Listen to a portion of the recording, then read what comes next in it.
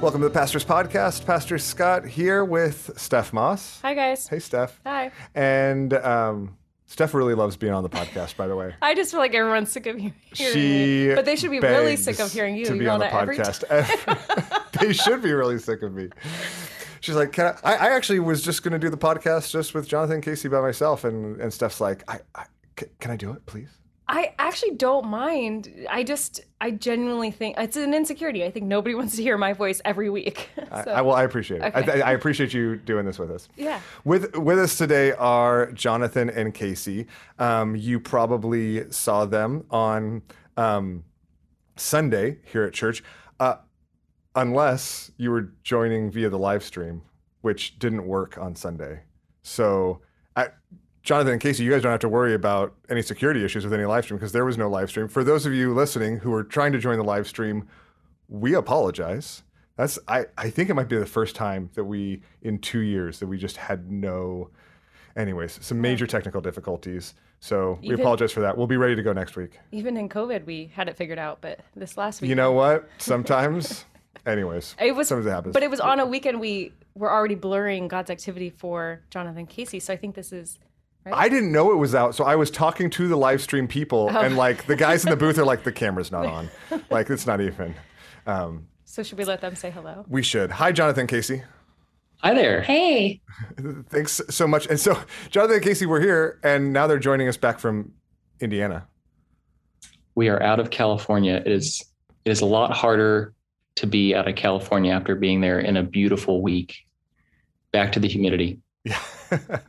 Well, it was really, really special having you guys here. I know both as a church, and I know even just our time with our family. Our family was just talking about it again earlier today and how much they enjoyed that. So thanks so much for that. It was a mutual blessing. So Jonathan and Casey are preparing to go overseas, and if you were here on Sunday, you heard a little bit about that. But I want to share. I want to get to talking about that, but maybe back up and start with a little bit of your story and how you got connected to Cornerstone in the first place, and then what the Lord's been doing with your story since then. Hey, can you just catch us up a little bit on your history with Cornerstone for those that haven't been here for 10 years, which is most of the church at this point? Yeah, I'll start since I think I was the first one to be a part of church there. So I was, when I started my undergrad at UCLA, I was connected to actually with Shoreline at that time, through somebody that I met through campus ministry at UCLA, and right from the beginning of my undergrad was attending, and then was there for that transition when they merged and became Cornerstone. And so that was right around the time that Casey and I started to date and then proceed towards marriage. So cool. Yeah, her time at the Cornerstone is a little shorter than mine. But. Well, that's because your dating was a little bit shorter. It was, yeah. We're kind of infamous for that, I think. We dated for 2 months and then got engaged. And then 3 months later, we were married. That's a way to do it. At Cornerstone, at the new building. I think we were the first to get married in the new building. I think you were. I'm pretty sure I remember someone saying that. Yeah. But it was such a blessing. Brian and Chrissy did our premarital counseling, and we were just telling them this weekend how much we remember from that and how formative it was for us. And we think back on our time at Cornerstone with such fondness. So, I did receive pastoral counseling before diving into marriage that quickly, by the way, for the record. For the record, it wasn't just a unilateral decision. I think it was at Siam Chan. I think that's where the official meeting happened. Oh, it's still here. Mm-hmm. I love going to Siam Chan. I won't Did you guys get to go while you were here? We didn't, but there was a lot of counsel. So I benefited greatly from the pastors there and from our small group leaders at the time. So apart from just the preparation for marriage and the process of dating and everything else, how did your time in LA and maybe even specifically at UCLA shape the direction of life and ministry and family, because I know that where you're at now isn't just something that popped up in the last couple of years, right? This has been a journey. I mean, how do you describe how that journey started, maybe for each of you individually and then for the two of you together? Yeah, I became a believer in high school, and it was at the end of high school that I got to go on a 3-week trip. Some of the women who discipled me challenged me to go on a trip to Brazil to serve. And it was there that the Lord planted seeds of long-term work overseas. And my time at UCLA, and I think Jonathan's too, kind of watered those seeds. I think we were both part of a campus ministry there that had a huge emphasis on discipleship and the Great Commission. And it was during college that I learned about unreached people groups, and it just became a desire to go and to serve. At that point, I was thinking as a single woman.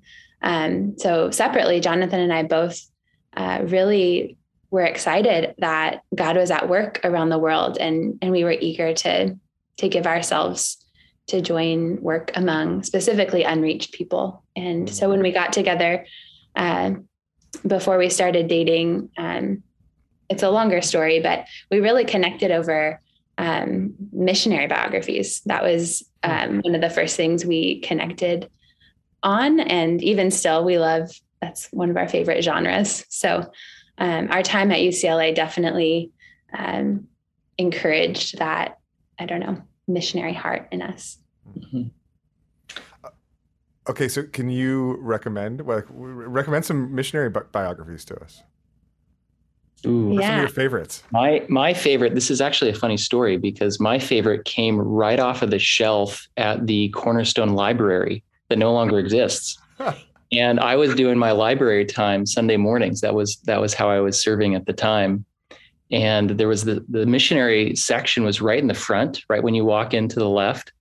This is now where the baby room is, I think. The family room. The family room. Yeah. And I remember I pulled a whole bunch of them off the shelf when I was working there, and I would take them home. But To the Golden Shore on Adoniram Judson was on the shelf and has been profoundly impactful for me. So that's my favorite, and sort of funny that came right off the shelf there. That's so cool. Yeah, my favorite is A Chance to Die by Elizabeth Elliot, and it's written about the life of Amy Carmichael. I love that one. That's so cool.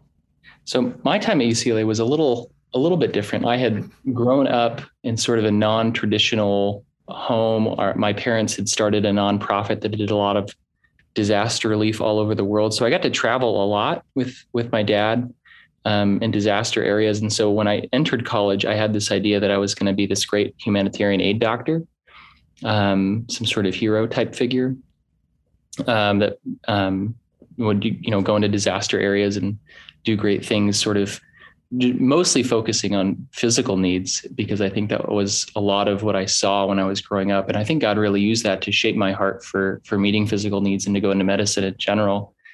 But when I really engaged with the Bible, and that was through a freshman Bible study that was being led on campus, I think God really, really changed my heart, and really, for the first time, I think I really understood the gospel, that I was somebody that was completely unable to save myself through however many good works I did, however much humanitarian aid stuff I was involved in, however many trips that I went on, that it was never enough to earn God's favor. And I think that really had a huge impact on me as early as my freshman year, and through some of the mentors that I had during those college years, I think really also kind of gave me an idea or attitude towards my time in college that was a little bit different. And I kind of went into different ways to serve at UCLA, one of those being a resident assistant.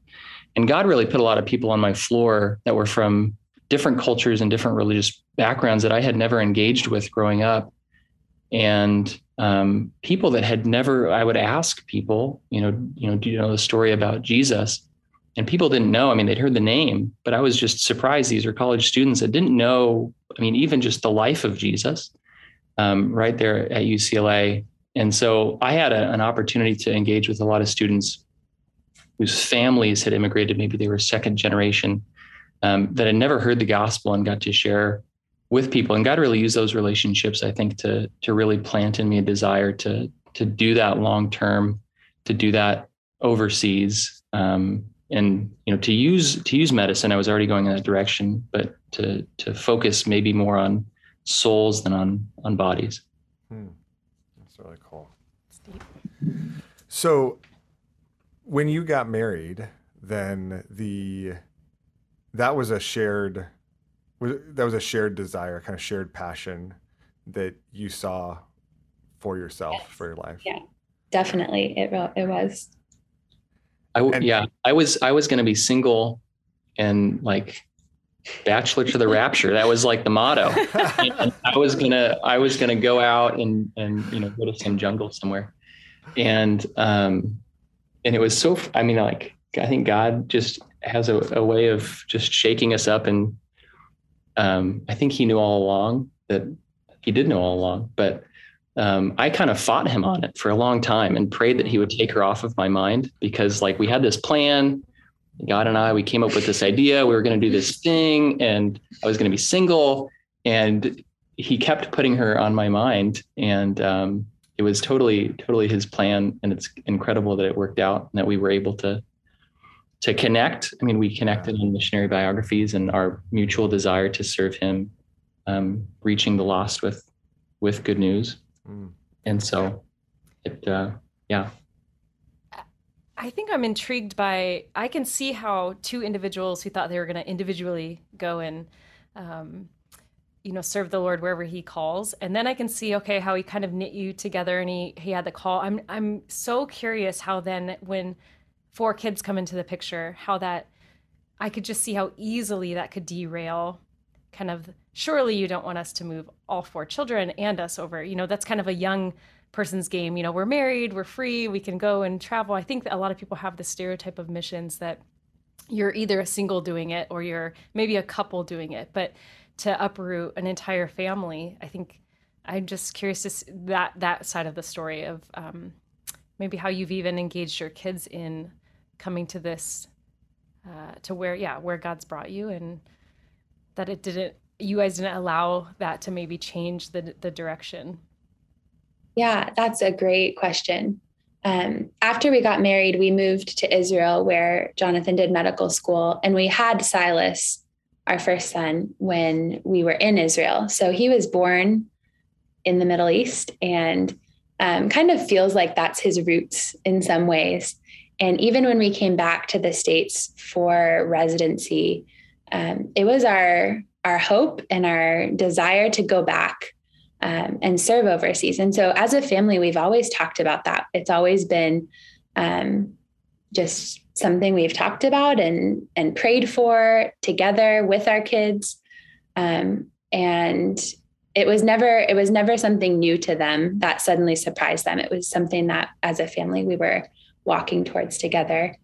And I think, it is a lot to move all 4 of our kids over there, but especially in the Middle East, families are so important, and our kids are so welcome to be a part of people's lives there. And in some ways, we as a family will be able to serve, I think, even better than I could as a single woman going over there. Single women are in the Arab world kind of strange. Like they get asked questions like, where is your husband? Why are you not married? It's just very different to them. But a family being there is normal. They're very communal. And so I think as a family, we'll have these really unique opportunities to engage with other families and have our kids spending time together. And I think I shared this in church, but one of the things our family loves to talk about is what heaven will be like. And especially that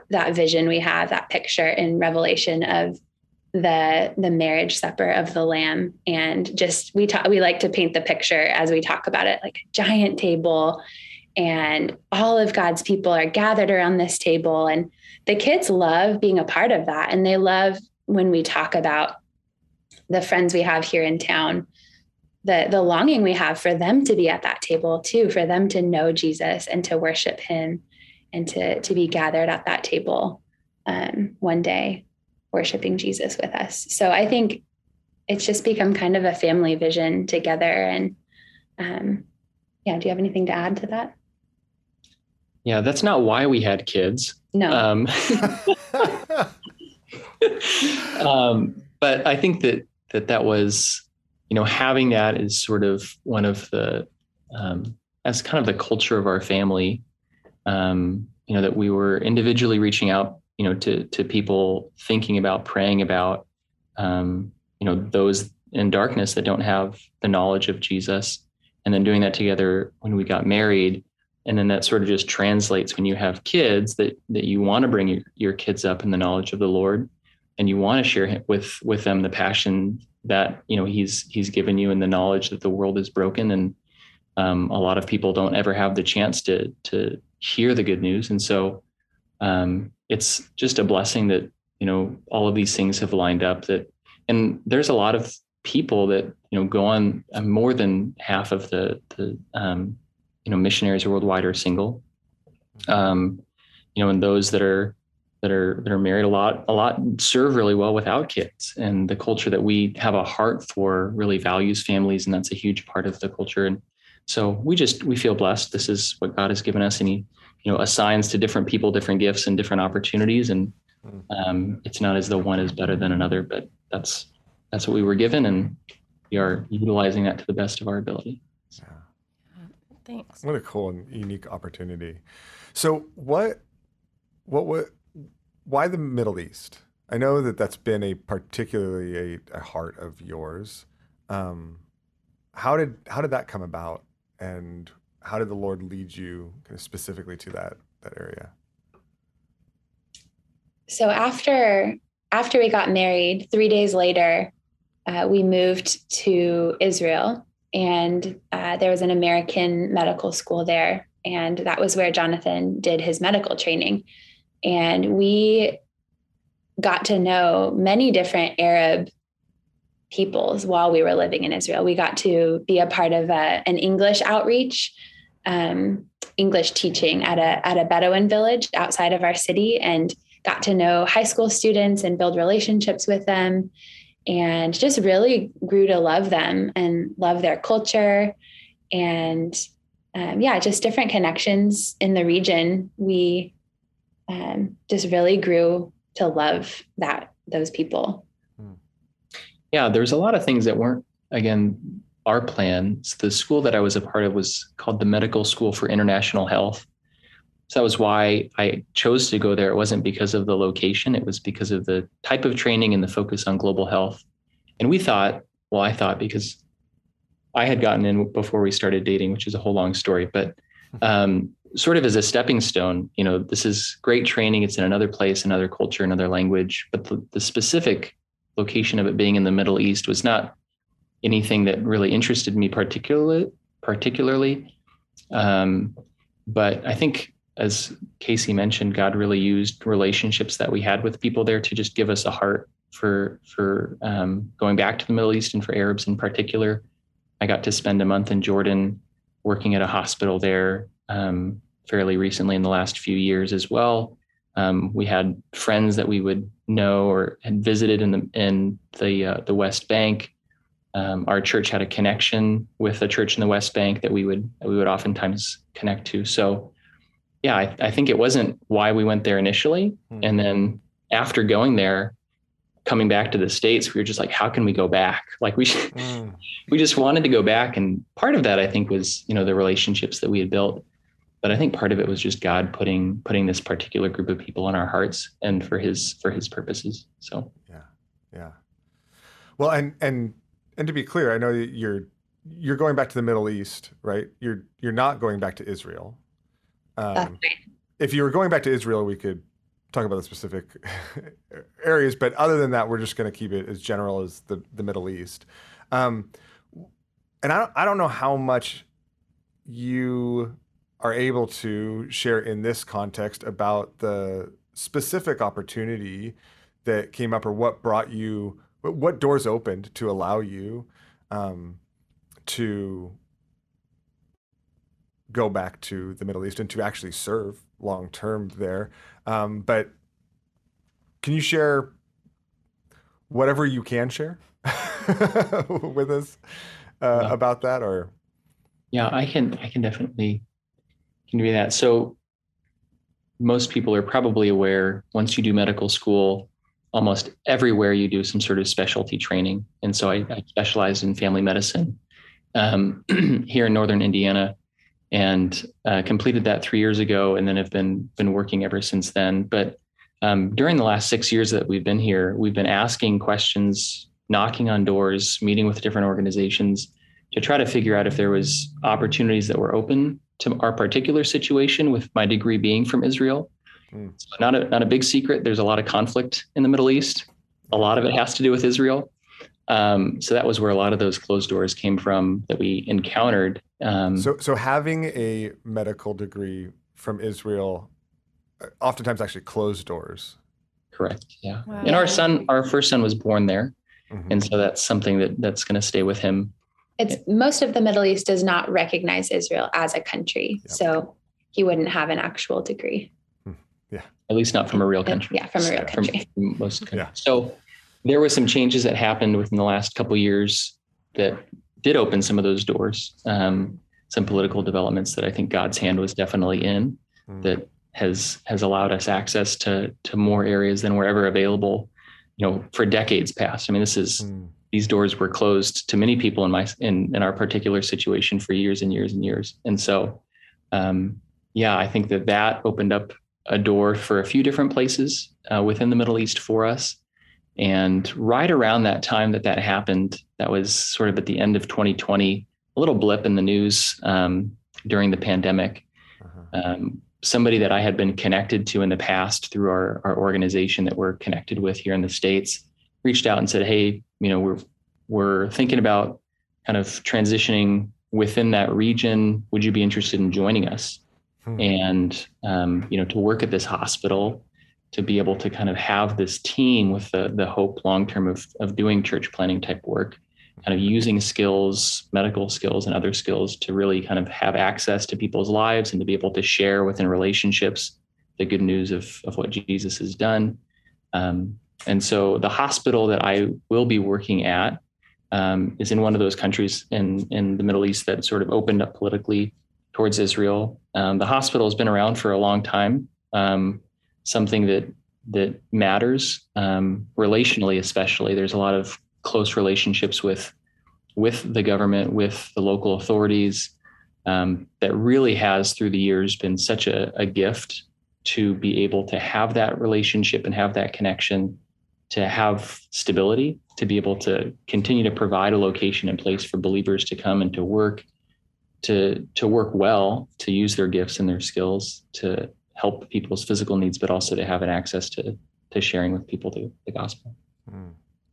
It's such an incredible story of how the Lord has worked and provided opportunities, and in just the right time, at just the right moment, opened these doors, even these geopolitical doors that have been closed for decades, kind of all the time preparing. I mean, 10 years ago, 15 years ago, 20 years ago, having this in mind as he led you step by step, each step of the way. And I just appreciate it. And it's so moving to me because I think a lot of us struggle. I think a lot of people, even a lot of people that are called to serve the Lord in all sorts of different ways, struggle at times in the middle of those processes, right? Being like, where am I headed? Right? Like, where are we going? Like, I can't even see it. That's what I thought when you said, I caught the timeline you said when you said, for the last 6 years, I'm like, so he did 3 years of residency. That means they've been praying and they've been meeting with these organizations for 3 years of 3 years of closed doors until this one kind of became clear and open. And I just thought how often that people might feel like, well, then that's just not my call. Maybe I thought it was a passion of mine. Maybe it's actually just this love of books that we have and not actually this call to go, really, right? So I could just see how, and I'm trying to speak to the listeners if people that feel this call and this thing on their heart, how often we can get derailed by like doubt or patience, waiting. And so I just wonder what that was like for you guys to just trust. You really believed that he had this for you and that he was going to open it when he was going to open it. And Was it always easy? Yeah. Like super confident? Yeah, it's like I want to get to a question there. Like, could you just...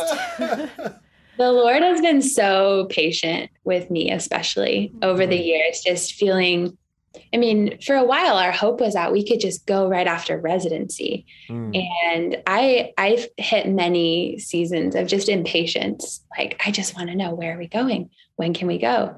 Is it now? Is it now? And I would sometimes badger Jonathan with wanting to have conversations about it. And when it was just not the time, it was not the time to be taking steps forward. And the Lord was really, really gracious to me. And just patient in those seasons where I am excited to go, also patient in seasons of doubt where I've thought, are we just totally nuts? Are we crazy? Should we really do this with 4 of our kids?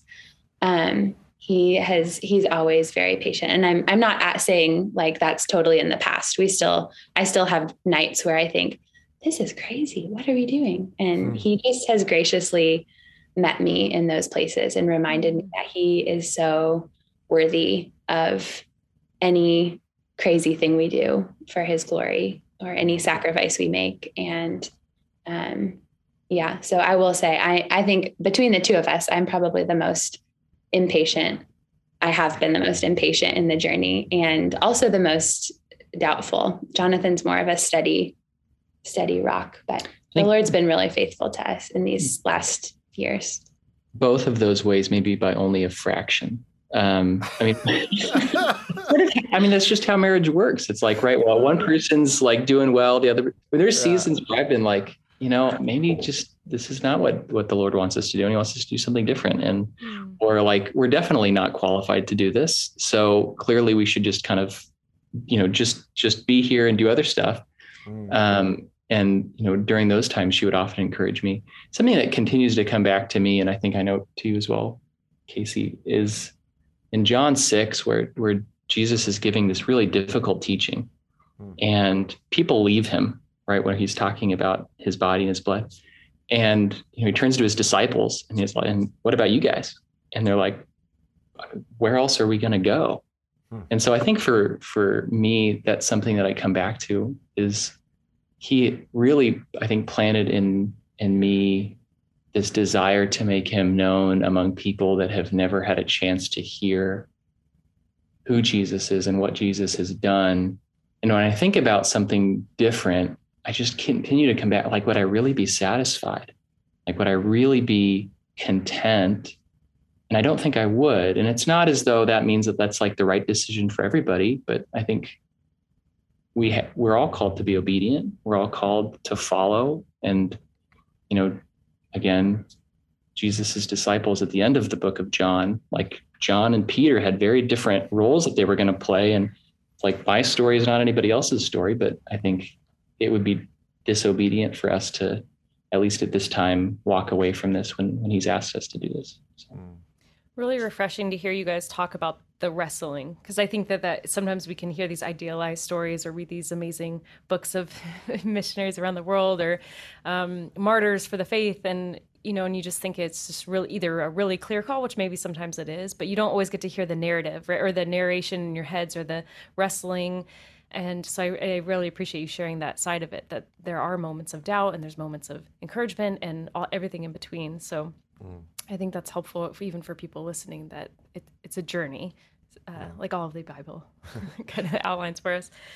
Yeah. I mean, what a story of, I think it demonstrates what faithfulness looks like, right? That it's actually ultimately his faithfulness to us that guides us through these ups and downs and questions and doubts and fears and everything else. He's so constant, right? He's such a refuge. And as we do follow one step at a time, he continues faithfully to show us the way forward. And I appreciate that, because I think, similarly, there's a lot of ways in which when things don't come to fruition in the first month, let alone the first year, right? We're like, oh, maybe this just isn't it. But when we follow him step by step, he oftentimes leads us on these journeys that look different than we expect, but oftentimes are so much richer. Yeah. And not waiting. Like, I think I hear from you guys too, that you didn't wait until you get to the Middle East to go and share the story of Jesus with others, right? Because what if his call was, no, we're going to stay here and tell people about him exactly in the hospital you're at, or the clinic you're at, or in the town you're at, and so that is just as useful to his kingdom work. But for you guys, he's eventually opened up a door somewhere else. But I think not waiting till that day that I get to go overseas and go and tell others about Jesus, that we can start that today and allow him to open. Nothing magical happens on the airplane. You're really brave. Yeah. Yeah, it really is. And I think we've both felt convicted. I mean, I think when we leave here, we will have regrets at how much more we could have shared. I think that happens anytime I leave a city or anytime we leave a community. There's always, I feel a little bit like Schindler did at the end of Schindler's List, where he's like, I could have saved more. And it's not us saving anybody, but it's like throwing seeds. Like, we could have scattered more. Like, we could have, we could have. So I think God is very gracious to us. We don't like look at our time here and think like we are doing an incredible job. I think we do try to be faithful in the relationships he's given us in the neighborhood that we're in, and the role that I have as a physician to be able to share good news with people. But it's definitely something that I think I was convicted about many times over the years, sort of sometimes just thinking all in the future, and then kind of like God pulling me back to like, what about the people around you right now? Yeah. There's a lot of people around you that have never heard. And so not forgetting that there's no amount of time that is wasted. I think he puts us in positions for his purposes. And yeah. Yeah, we've always talked about really wanting to be deeply rooted wherever we are. And even though we anticipate being uprooted and moved, we're still here right now. And so that's been a prayer request that we've had, just especially for the next 4 or 5 months before we, Lord willing, move. Just that we would be really rooted here and invested in the people that are around us and not already living there. Yeah. Okay, so you mentioned earlier, Jonathan, that the Lord really made a change in your heart, kind of beyond just humanitarian work, right? Beyond just going overseas to do simply medical work, but to go also ultimately for the sake of the kingdom. What do you anticipate that looking like? Like, what do the two of you envision? I know there's lots of unknowns, maybe even more unknowns than you realize about what the coming years are going to entail. But what are you hoping that life and ministry will entail once you're there? Yeah. So connecting with people through their heart language is really important to us and really important to a lot of the people that have mentored us through the years. And so for the first 2 years, both of us are committing pretty heavily to learning the local language. And so very graciously, the hospital that I will be working for is going to allow us to do that. And I will kind of work part-time to be able to keep up my skills, but really with most of our time being focused on language. I think that will allow us to be able to really connect with people. And I think means a lot to people, especially, in today's world where you can get by with English in a lot of places. You can move internationally and never ever learn, the language of the place that you're moving. But I think that's first and foremost what we'll have an emphasis on when we land. But a lot of what we'll end up doing will be very similar to what we do now, in terms of my role as a physician, connecting with patients, connecting with other staff that are unbelievers, connecting with neighbors, building those relationships with the hope of being able to to share the good news with people. Particularly in my role as a physician, people come needy. There's a lot of needs. There's a lot of hurt. People often come when they're sick. They come when they're scared. And so praying with patients is something that in the Middle East is, from the people that I've talked to and in my own experiences with people that have come from those regions, is very welcome and almost an anticipated and expected part of care now that I take care of people from that part of the world. That once you start to do that, I mean, they cling on to that, and they really value people, treating them, their physical needs, to really consider their spiritual needs as well. And that's something across the board. I think, you can look at a lot of studies where patients expect physicians to be able to consider their spiritual health as part of their overall health. But I think that's so much more a part of the perceived health of the individual when you start talking about international populations, and especially in the Middle East. Conversations, I mean, it's, again, all the subjects that are taboo in the West to talk about at the dinner table are what people talk about at the dinner table when you move to that part of the world. And so, religion and politics and all of those things are very much a normal thing. I mean, you're expected to share, you're expected to have conversations. And so I think that he's suited us, I think, well for this culture, because we love to be welcomed into people's homes and to welcome people into our homes and just have conversations to share about, our lives, right? Our testimony with people. And I think that would be a huge part of, eventually, right, evangelizing, discipling, bringing believers together into a group of groups. Yeah. I think ever since our time in the Middle East in medical school, I am just really drawn to Muslim women, and there's not many in South Bend, Indiana. There's not many, but when I go to the library and I see a woman across the room, I'm drawn to her. And I've just learned to accept that and go and be awkward and introduce myself. And I've made a lot of friends through the library, just walking up to those women. And so I think I'm really excited to be in a place where most of my neighbors are going to be Muslim women, and just to raise our kids there and to have neighbors and build relationships, just like I normally do as a mom of 4 kids here. I will be doing there.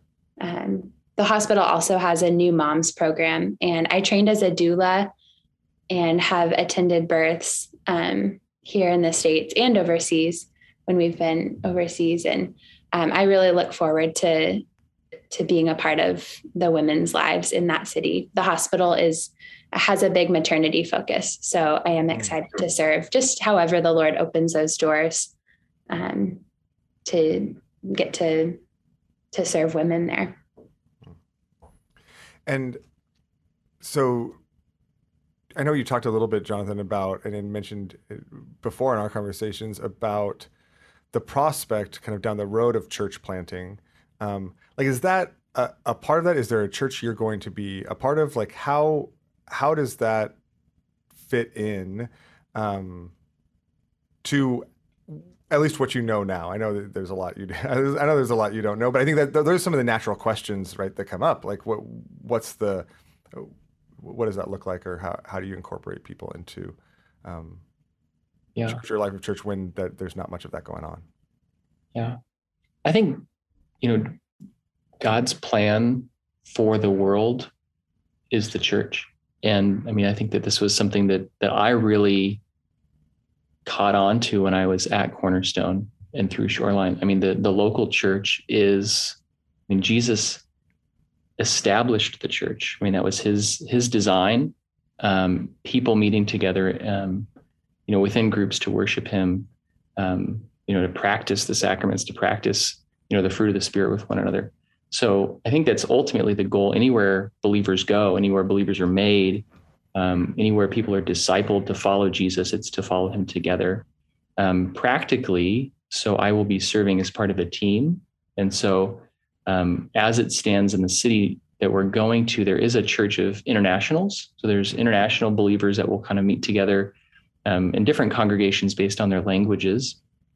but there is not a church of people that have come out of Muslim background, believers that are meeting together for the sake of sharing life together. There are a few scattered believers.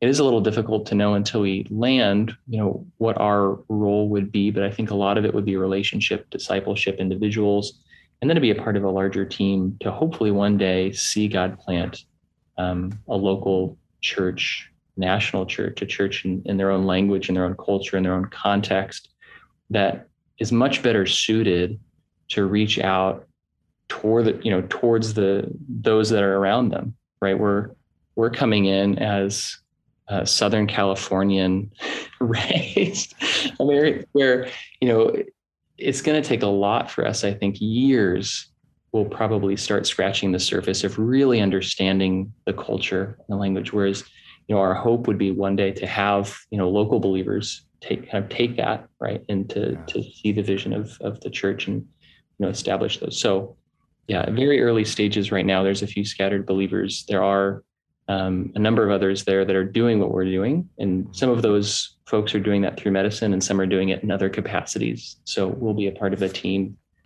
to do that together.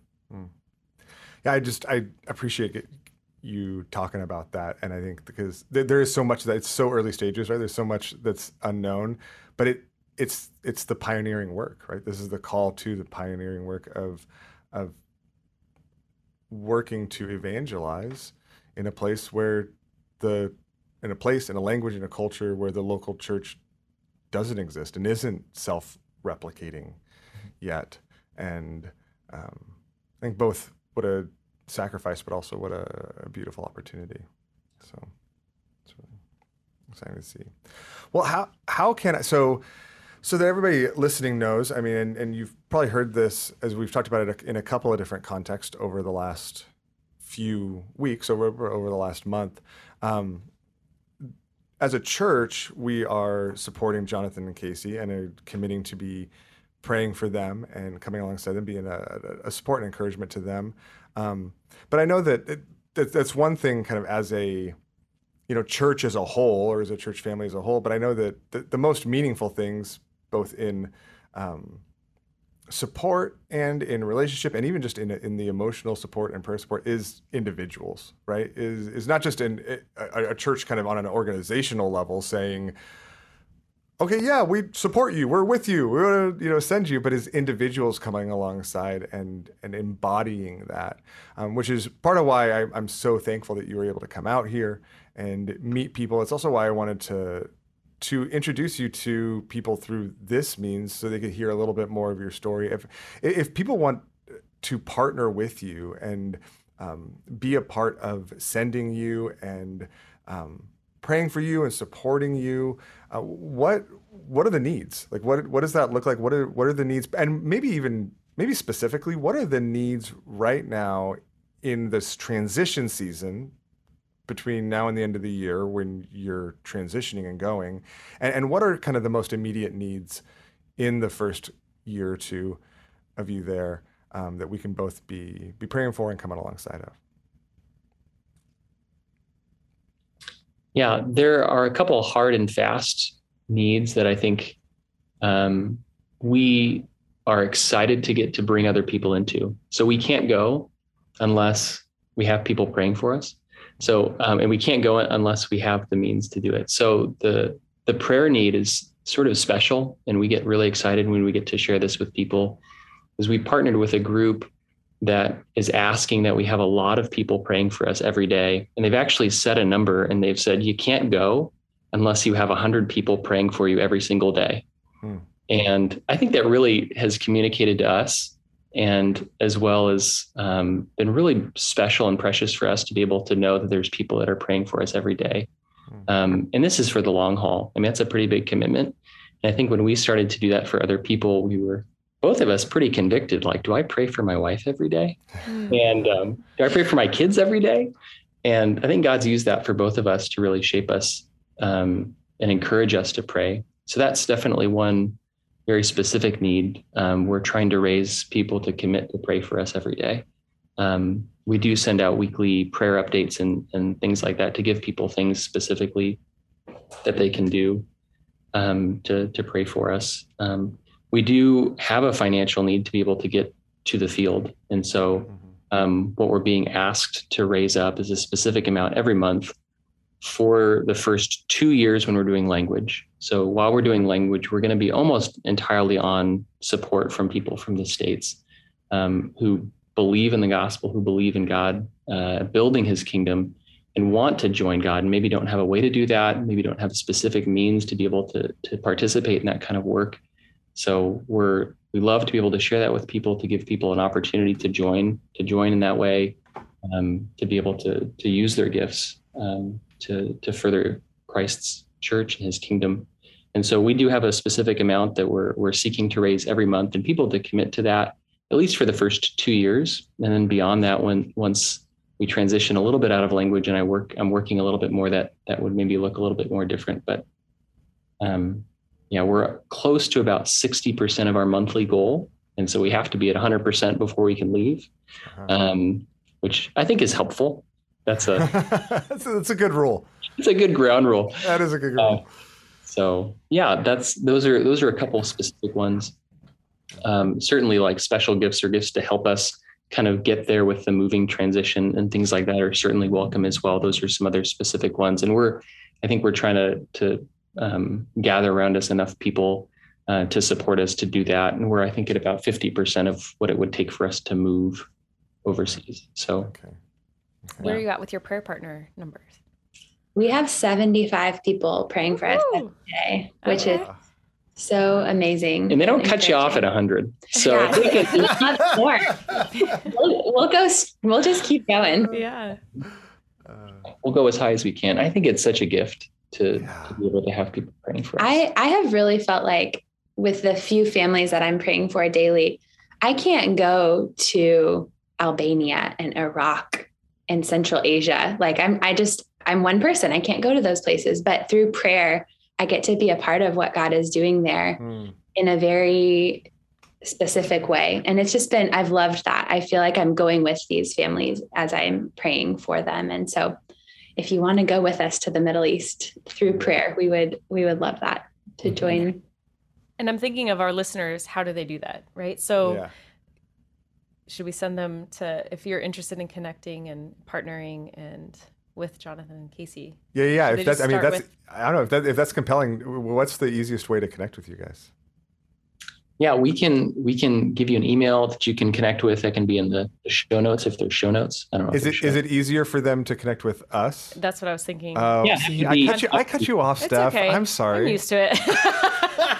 You could, I think emailing me, and then I could just make sure that there's a connection to, because I would love to know too who in our church body is seeking opportunities to kind of support our different partners. And so if people could contact Steph, STEPH, you know how we always talk about spelling out our email addresses at cornerstonewla.org.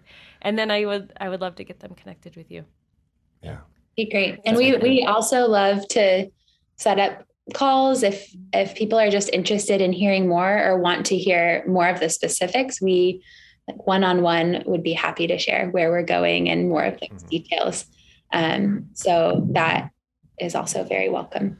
Yeah, actually, that's a great reminder, because I think there's limitations to what we can share in this medium, right? And so if you are interested and are like, things are still so vague, though, like I would encourage you to let us know, connect through Steph, and we will connect you directly with Jonathan and Casey, and you can set up a time, you can have conversations. We're just excited about that. I know it's meant a lot even just to get to hear more of that story for us and even for our family while you were here. Yeah.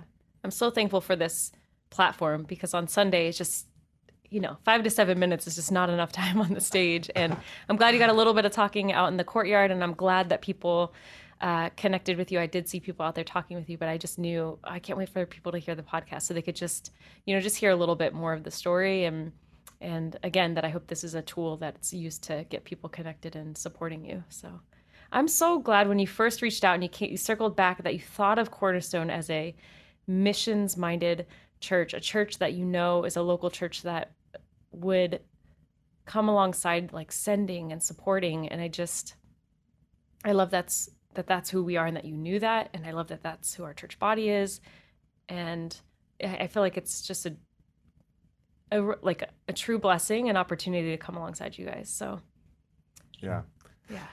It's a true privilege and humbling that Cornerstone even got to play just a tiny piece of that journey that the Lord has been bringing you on in different places and in different ways.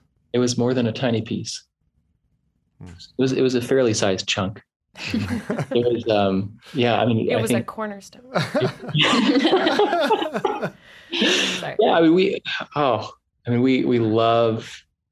we love every time we get to come back to LA. And we would always visit. I mean, whenever we would back in California, we'd always how can we figure out how to make a Sunday at Cornerstone part of our trip? And he just hasn't had us, out in Southern California long term in the last few years. But it's a gift to come and come alongside you guys and encourage you. And our hope would be not that it would just be that we would be receiving, from the body there, but we would be able to give. And, we were blessed during our time there through discipleship, through being trained, through, I think, God using a number of leaders there to really pour into me right during college and then after. And so, I would love to, I love that we get to be connected. And I do hope that we get to be partners for decades to come, if the Lord would have us around that long. Yeah, absolutely. Well, thank you guys so much for the time. Thanks for taking the time to do this even after a long day of travel. I know this was kind of just the timing. This was the timing that worked out. So I'm super thankful for 4 kids thing again. It is. Yeah. It produces some, you just do things in different time. That's great. That's right. That's great. Thank you guys again. And thanks for letting us be a part of this with you. And for those of you listening, Cornerstone fam, I would just encourage you to prayerfully consider how you might come alongside Jonathan and Casey in the midst of how you might get the privilege of getting to be a part. Like you said, Casey, we get the privilege of participating in the work in a number of different places, and through you entering into a place where I haven't ever gotten to be a part of the work in, and so it's a sweet opportunity and privilege, and so I'm even just personally really thankful for that. Thanks for visiting us too. Yeah. Actually coming in person. Yeah. That was. We loved it. It was 2 years of Zoom. It's It's nice to see people in person. Yeah, for sure. There's no replacement for it. Yeah. Well, we look forward to it again. I know you guys are planning to be back in November before you leave. Mm-hmm. And so that's another just opportunity as you're praying for it, Cornerstone fam. Jonathan and Casey will be back around before they leave, and we'll get to see them again then. So we look forward to that. Thank you guys again. Thanks for your time. Thank you, Steph, for joining. I really appreciate it. Thanks for letting me chime in again. and thank you all for listening. We love you, and we'll see you on Sunday.